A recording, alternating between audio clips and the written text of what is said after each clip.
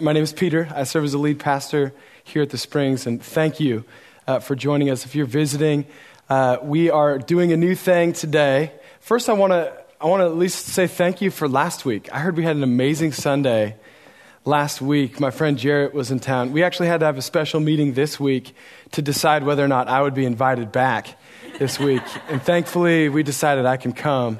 And so here I am. But seriously, we had a lot of people commit their lives to Jesus for the first time last week.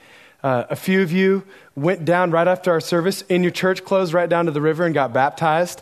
A lot of powerful stuff. And if you have made such a commitment perhaps and you're still processing that and you need people to process it with, in fact, you need people to process it with whether you know it or not, please don't be in a hurry to leave. Let's talk through things. Let's get connected to a growth group. We have been seeing God move here. And we want to stick together with one service. We've opened up a few extra seats to make sure we're comfortable, that it can be cozy and not crowded. And I am announcing for the first time, moms and dads, we have a cry room right outside, fit with audio, visual, and everything. I thought that would get a lot more of an applause, but here we go. Onward here. It's a big deal if you're a mom and a dad. So today is a big day, right? I mean, today's a big day because it's my Bethlehem's second birthday. And Katie, we have birthdays in the house. I guess someone said that there's like a football game on this evening, I guess.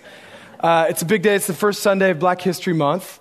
But today's a big day because it is the start of our series on love and relationships, our series entitled, It's Not That Complicated. It really is not that complicated. Now, most of us, however, have grown up with the heartache of complications surrounding dating and love and relationships in our culture. That's the issue. We have felt it very complicated, to say the least.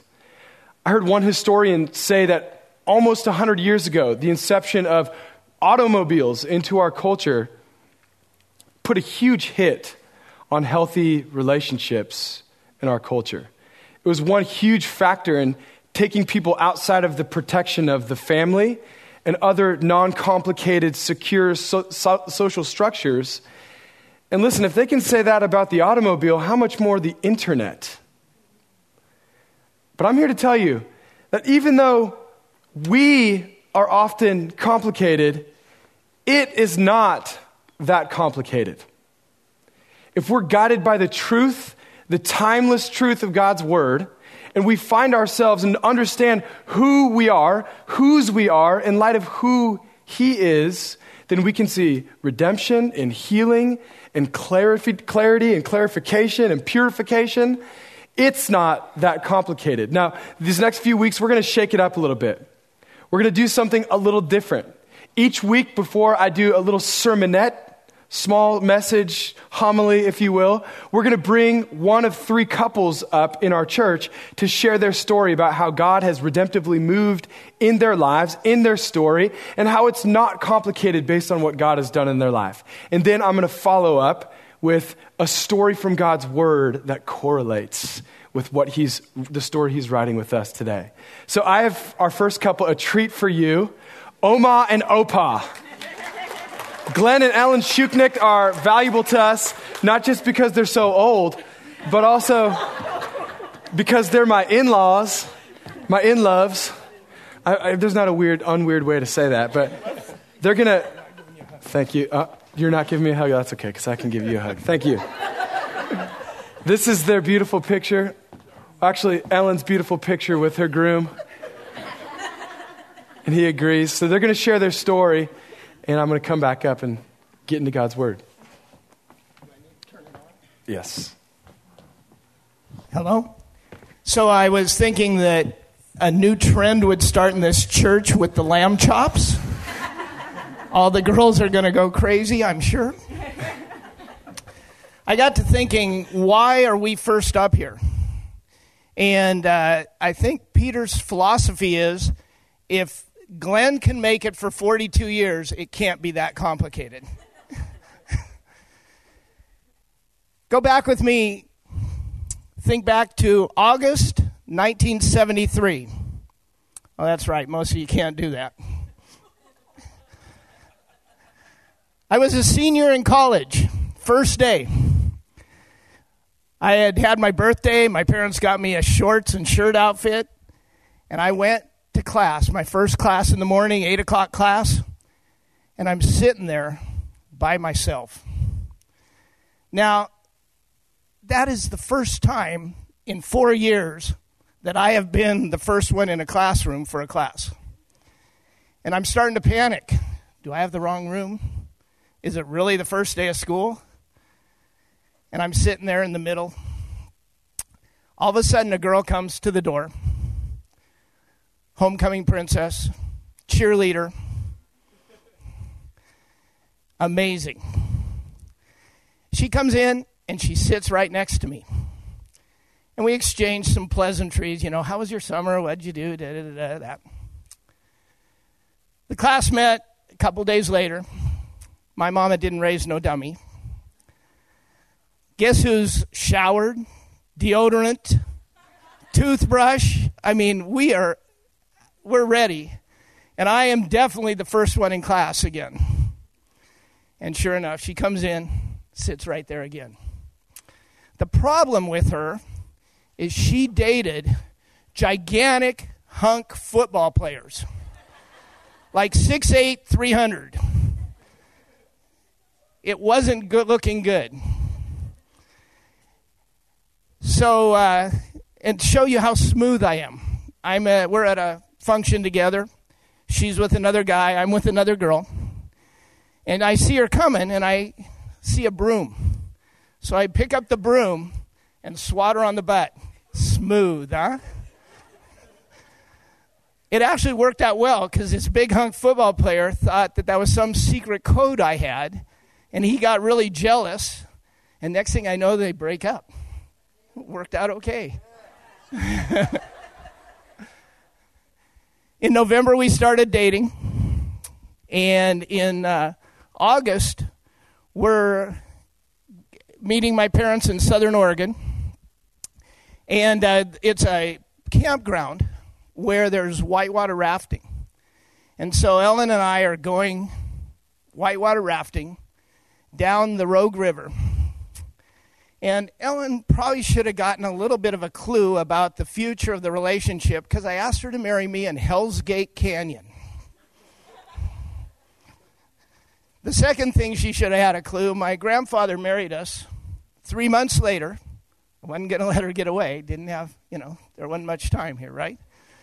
So 3 months later, my grandfather married us, and in the premarital counseling, he said, I always preach the sermon in the wedding according to how much I think the couple needs it. So I'm thinking, all right, short, on to the honeymoon. We are good here. I'm great. After one of the bridesmaids has collapsed, 2 more are sitting on the stage, and an hour of sermon, I'm thinking, whoa. And so I'll let Ellen tell you some more. Okay, we had a very quick engagement, and I think in those days, we just felt called that God had called us together, and so we got married, and I had all these rosy ideas of how a marriage was going to look, but very soon it just really did not look the way I had envisioned. I had envisioned, long conversations and walks together, and instead, Glenn spent his time working and pursuing his interests, and I was home alone. And I had envisioned cooking these great meals by candlelight, and I would do that on occasion, and he would show up after the food was cold. And on it goes. I had a deep need for affirmation and to be accepted, and I envisioned getting that, and instead I got a lot of correction and criticism, and things started to get kind of hard. Actually, they got really, really hard. Now, I want to interject something right now. I was telling Glenn what I was going to say, and I had all this stuff in there that was nice toward him. And he says, "You're not being honest." He says, "Tell the real story."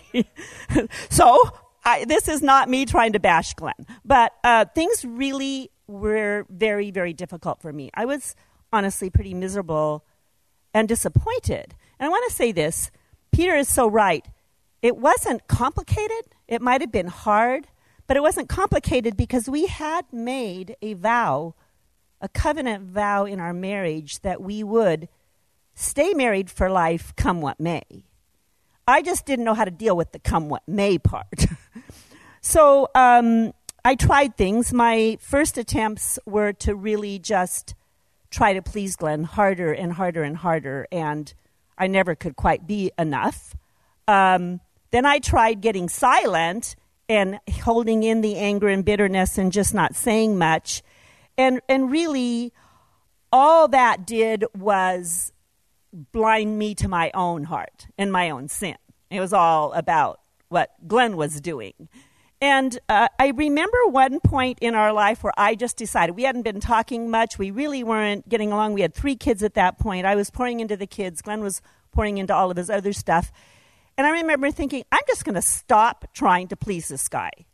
And so I did this reversal. I went the other direction. I just didn't try to please him, and I told him everything I thought, and he was like, whoa, what happened to this lady?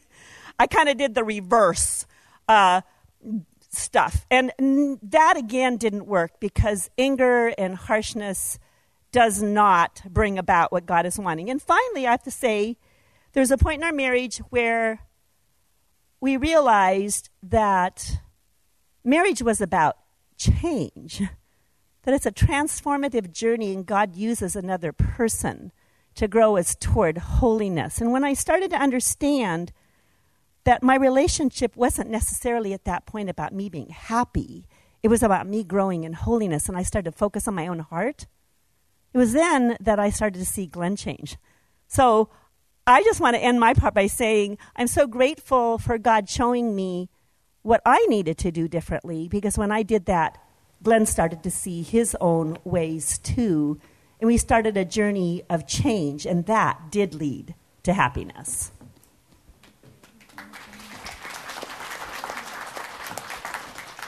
So one of the things that we had some trouble with was, actually, I loved the way it was. I had a great servant. She was amazing. She cooked really well. It was just amazing. And I wasn't real fond of the change. But I began to think, this isn't complicated. There are some changes I need to make. I played basketball. I sat basketball in college. I got a good seat every game, but that was it. Anyway, I was a competitor. I wanted to compete. So anytime she and I argued, I won and lost. But I got to thinking, of course I've got to win. That's part of being a competitor. Until I realized, and it wasn't that complicated for most people maybe, we're on the same team. I'm not winning when she's losing. I'm winning when she's winning. And that was one of my first ones. Another one that Ellen loves to sleep in a bed that's rumpled and just all cruddy. And I was sure that in the Bible it said that she had to make the bed every morning, but that she needed to do it the way I wanted it done. And her way meant my feet were cold every single night. 6'4", they stuck out the bottom. And I tried to help her be a better servant by telling her exactly how she had to make the bed. Over and over and over again. And finally I realized it's not that complicated. Just make the bed, you dummy. Make it your way. And so for the last 30-some years, I bet Ellen's made the bed 10 times. That's just, it's easy. Why didn't I think of those things? And so what I want to get across, it's not that complicated. But we have to become unselfish. Marriage is hell for selfish people. And when I finally became unselfish, I made it a goal I was going to do more for her than she was going to do for me, and I was keeping track.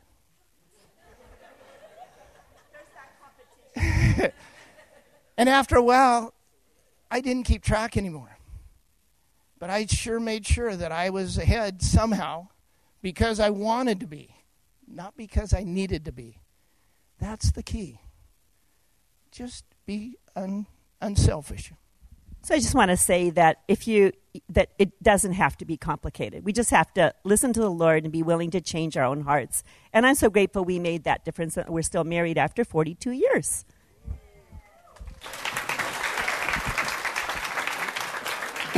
And it's also a pretty practical thing that, of course, he needs to make the bed because she's getting up earlier and praying for him. It's like, man, this guy, he needs a lot of prayer. But I do want to honor Glenn because I've known Glenn for, 20-something years now. I came to know Jesus in his math classroom, saw the power of God in their family, got a crush on their daughter, and now we're going on 11 years married.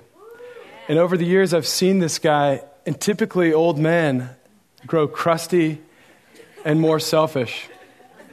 But I've seen the very simple and non-complicated way that a man who's shaped by the Word of God can grow more and more pliable and humble over the years.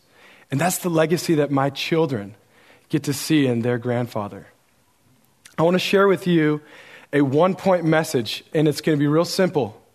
God is the author of your story.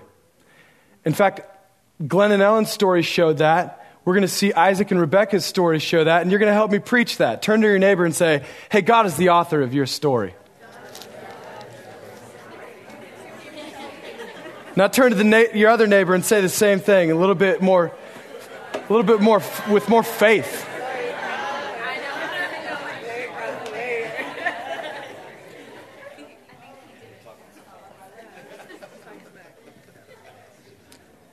I want to read from Genesis 24. Most of the verses that I'm going to read will not be on the screen, so you can follow along with me.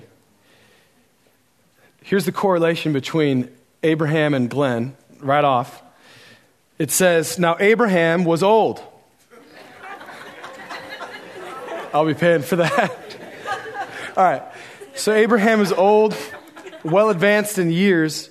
You can take that down until I get to verse 7. Verse 1, well advanced in years, the Lord had blessed Abraham in all things, and Abraham said to his servant, the oldest of his household, who had charge of all that he had, he said, put your hand under my thigh, that I may swear by the Lord, the God of heaven, the God of the earth, that you will not take for my wife, will not take a wife for my son from the daughters of the Canaanites among whom I dwell.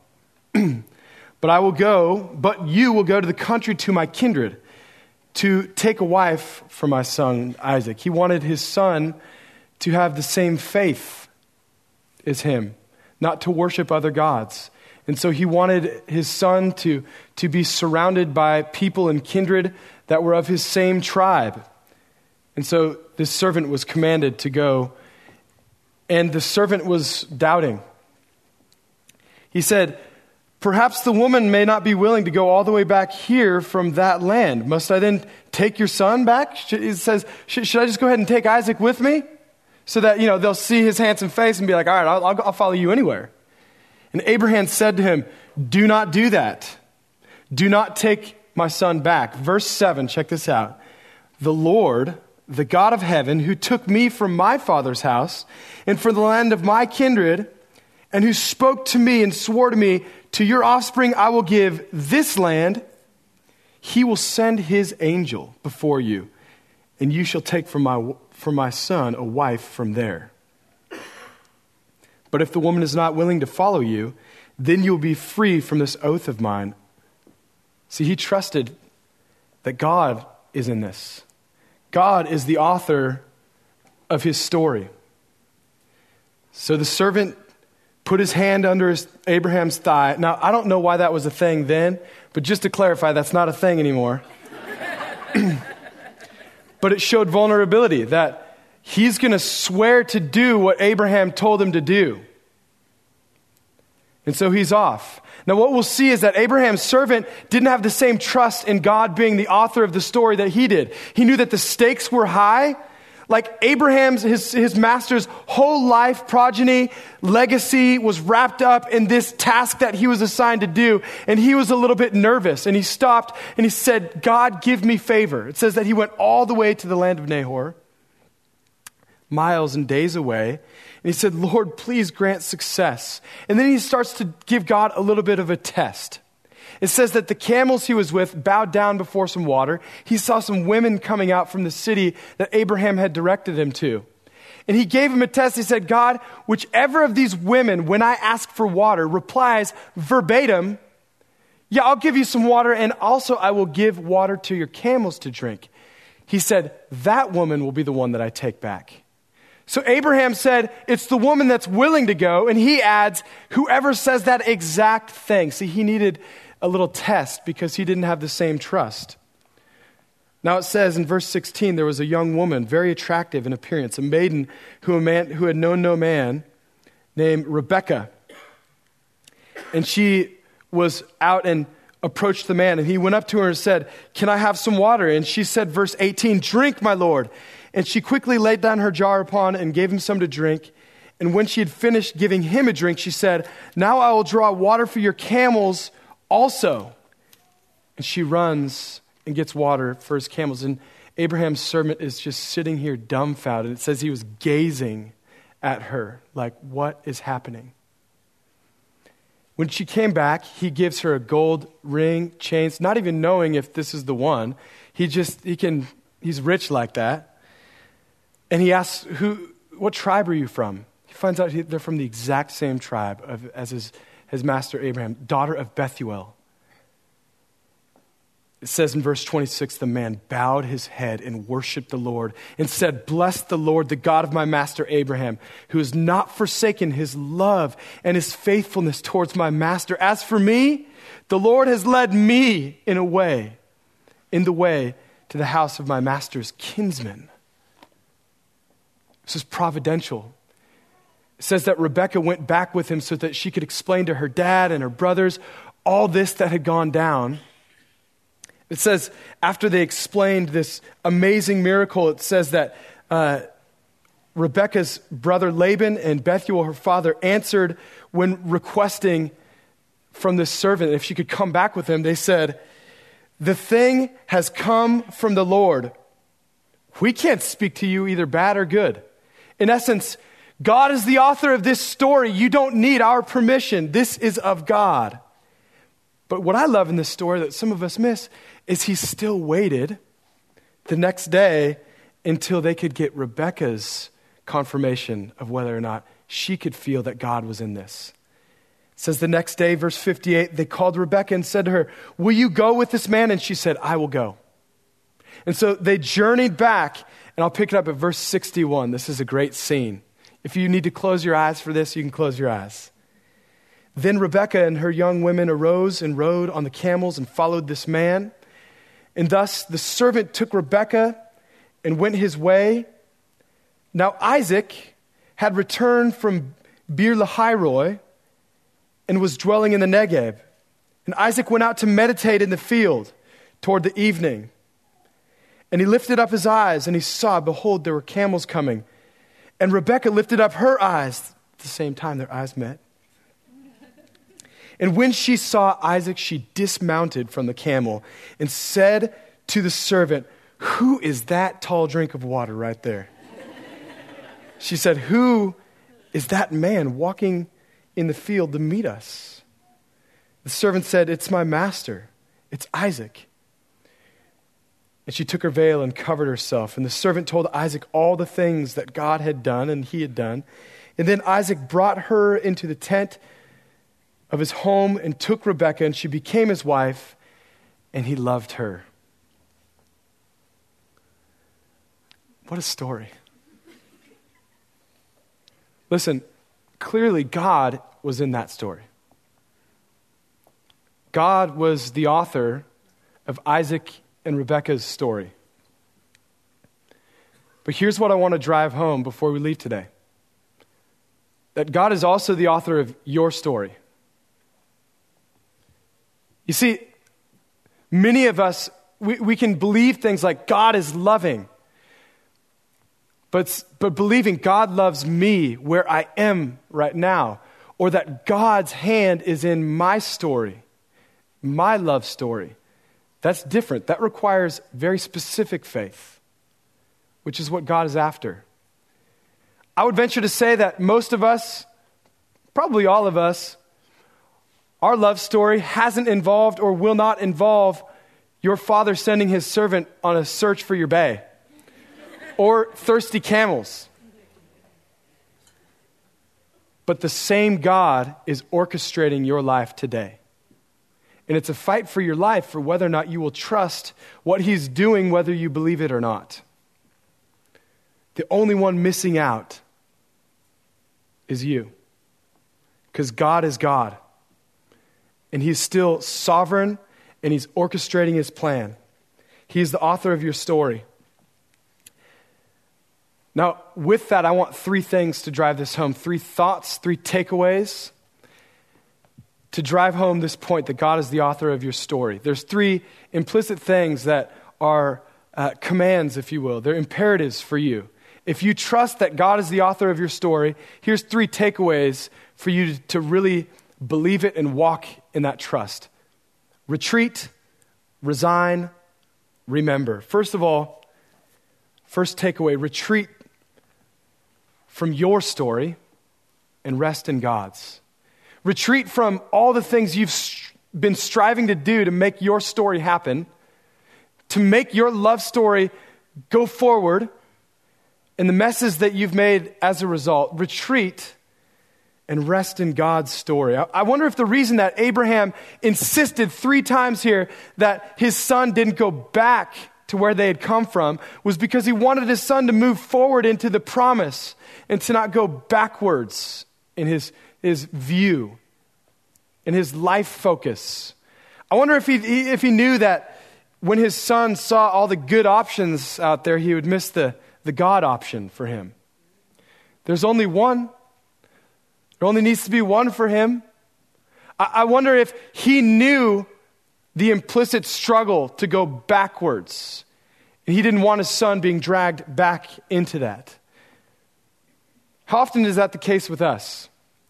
That we go down different paths trying to make things work and trying to be good. And maybe they're good things. And maybe they're technically good things we do. Good relationships, kind of. Maybe they're good, but they're not God. They're not his providential plan for us. And so often then our desire, our need is to hand over the ability from authoring our own plan and retreat from the mess we've made so that we can be ready to receive what God gives us. Imagine if Rebekah was met by the servant of Abraham and she was busy with all sorts of other okay things, but not God things. Defiling herself with other lesser things. Now listen, that's where God meets all of us. I don't see anywhere here where we're shown exactly what Rebekah had to retreat from to be able to receive God's plan. But all of us are in that place. Retreat from worry and fear and all the other defilements of our earthly thinking and feeling so that we could receive and understand and trust in God's plan. God is the author of your story, and so we need to retreat from our little false narratives that we build up so often. Next few weeks, we're going to talk a lot about practical things, about what to do, how to build healthy relationships, how to understand from God's story and his word about practical things to do. But the most practical thing that you can gather today is stop. Chill out. Back up. Stop striving. Stop trying to figure out how to make it happen. Back up. Retreat from all the things that you and I try to do that really just make more messes. And trust God. How often is it that our desire to try to speed things up in love and dating and relationships is the very thing that slows us down? And the biggest thing holding us up from what God has planned for our life is when we try to enter in our plans and we try to help God out a little bit. He's doing a good job being God. Retreat. Next, resign yourself from the burden of being the author of your story. Now, this sounds a lot like retreat. But how often is it that you retreat from a dark path, and because you haven't resigned yourself to aim at trusting God actively, that you wind up in a different path it's like deja vu. Like, man, I've been here before. He just looks a little different, or she just looks a little different. Retreat means that we need to step out of the things that we've stepped into, but actually actively trust in God. In our marriages, married people, so often there's habits that come from because we're trying to make things better all on our own in a way that's striving rather than trusting God. And habits form. Habits in how we communicate with our spouse.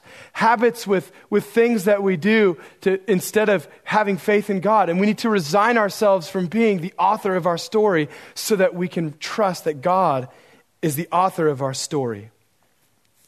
Now, if you're a single person here, in fact, we have so many beautiful single young women here. I want to just tell you this. Of the 3 or 4 billion men out there that might think you're beautiful, know this. God agrees, but only one of them does he have planned for you. So you don't have to worry.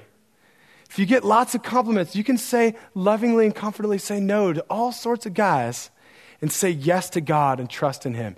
And resign from having to be the one that has to make that happen. And I'm going to pick on myself for a second because I need to resign from this area too. I'll tell you something that happened a few weeks ago. I have 3 beautiful young daughters. And as they're growing up, my nervousness at the state of manhood in our generation today is also kind of growing with it.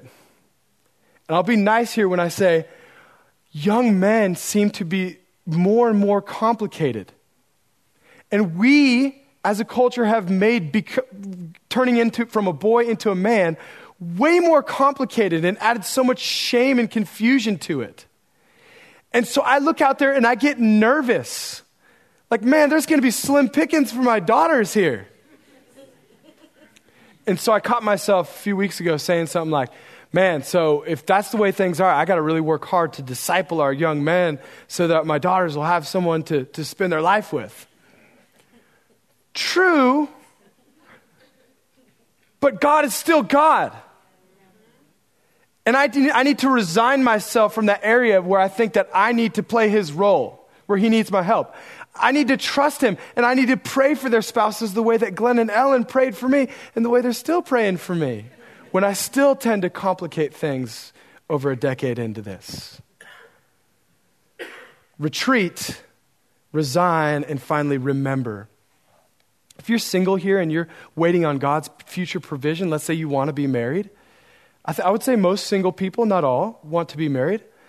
And if that's you, that's great. But can you stop and remember all the other things that God has already provided for you? Can you remember the other areas of your life where you've tried to help God out and it's made a mess? I just have to sort through all of them.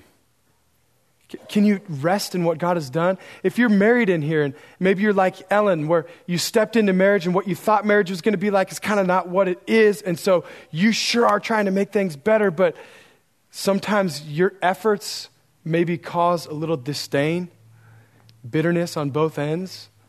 Can you stop and just remember what God has done for you so that you can be aimed at trusting him for your future as he's continuing to write your story and using your struggles and your hurts and your heartache? None of your pain will be wasted. Can you stop and rest in God and remember what he's done for you?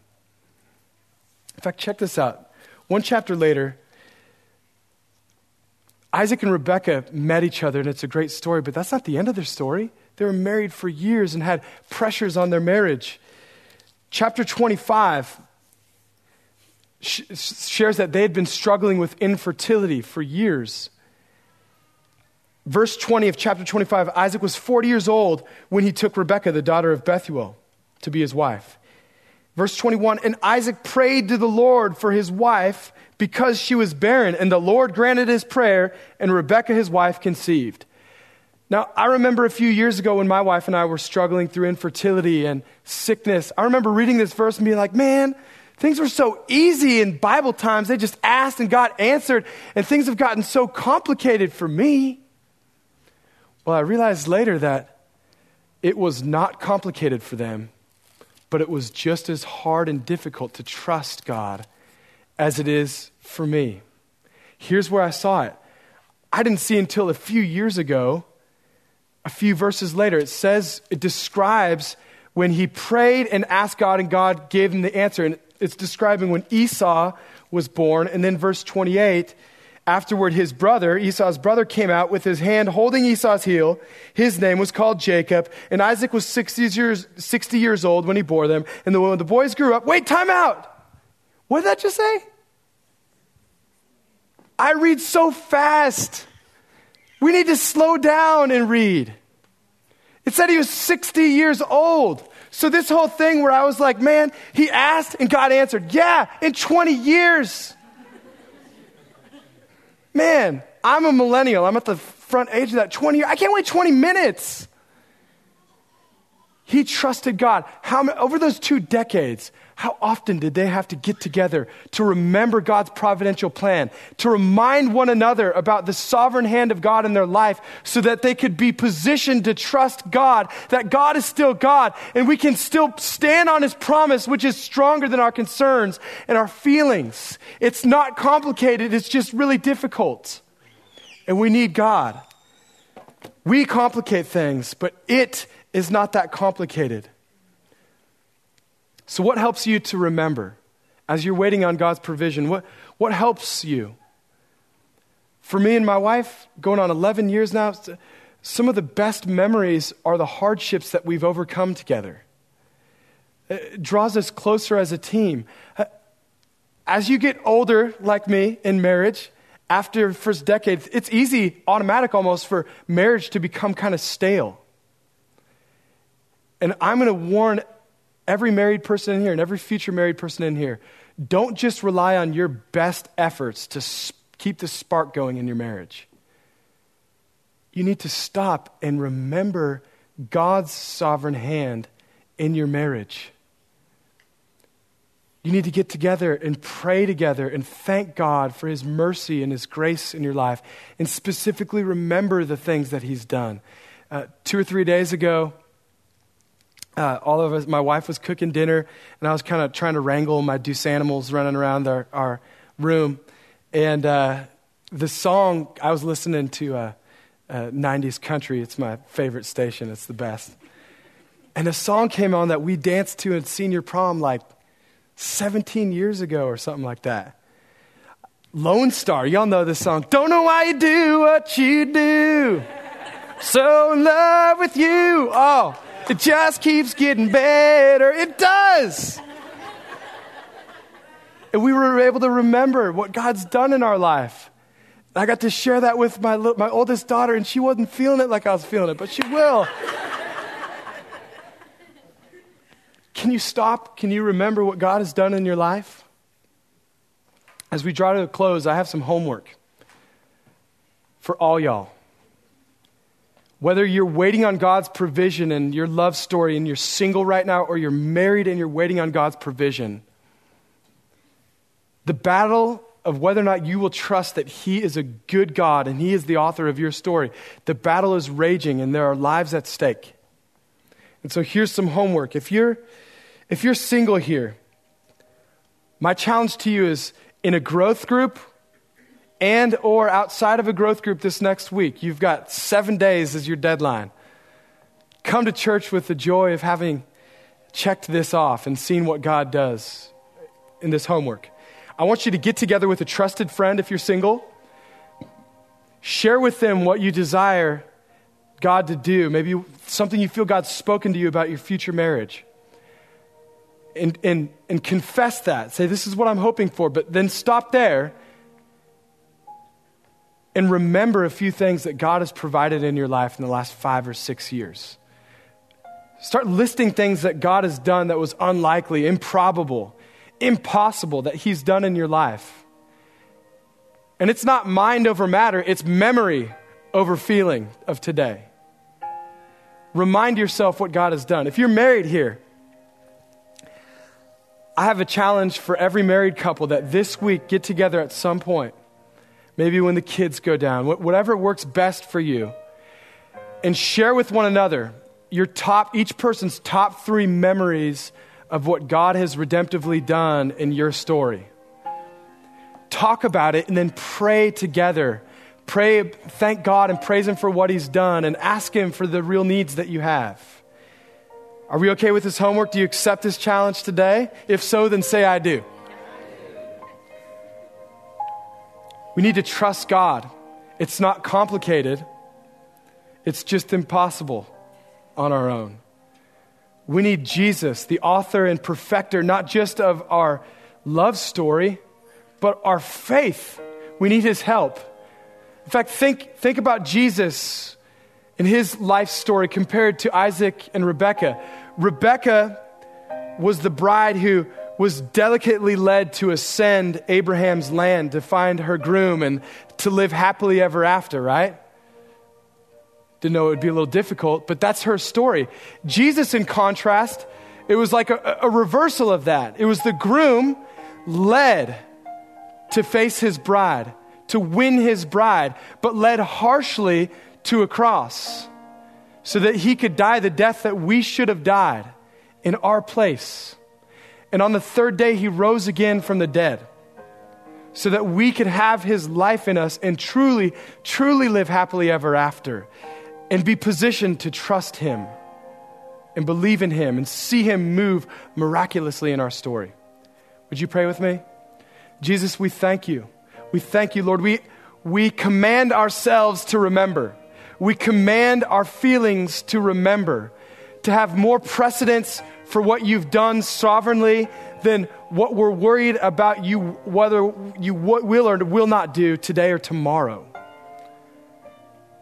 Help us to trust that you're the author of our story and do a miracle in our hearts so that we could truly trust you.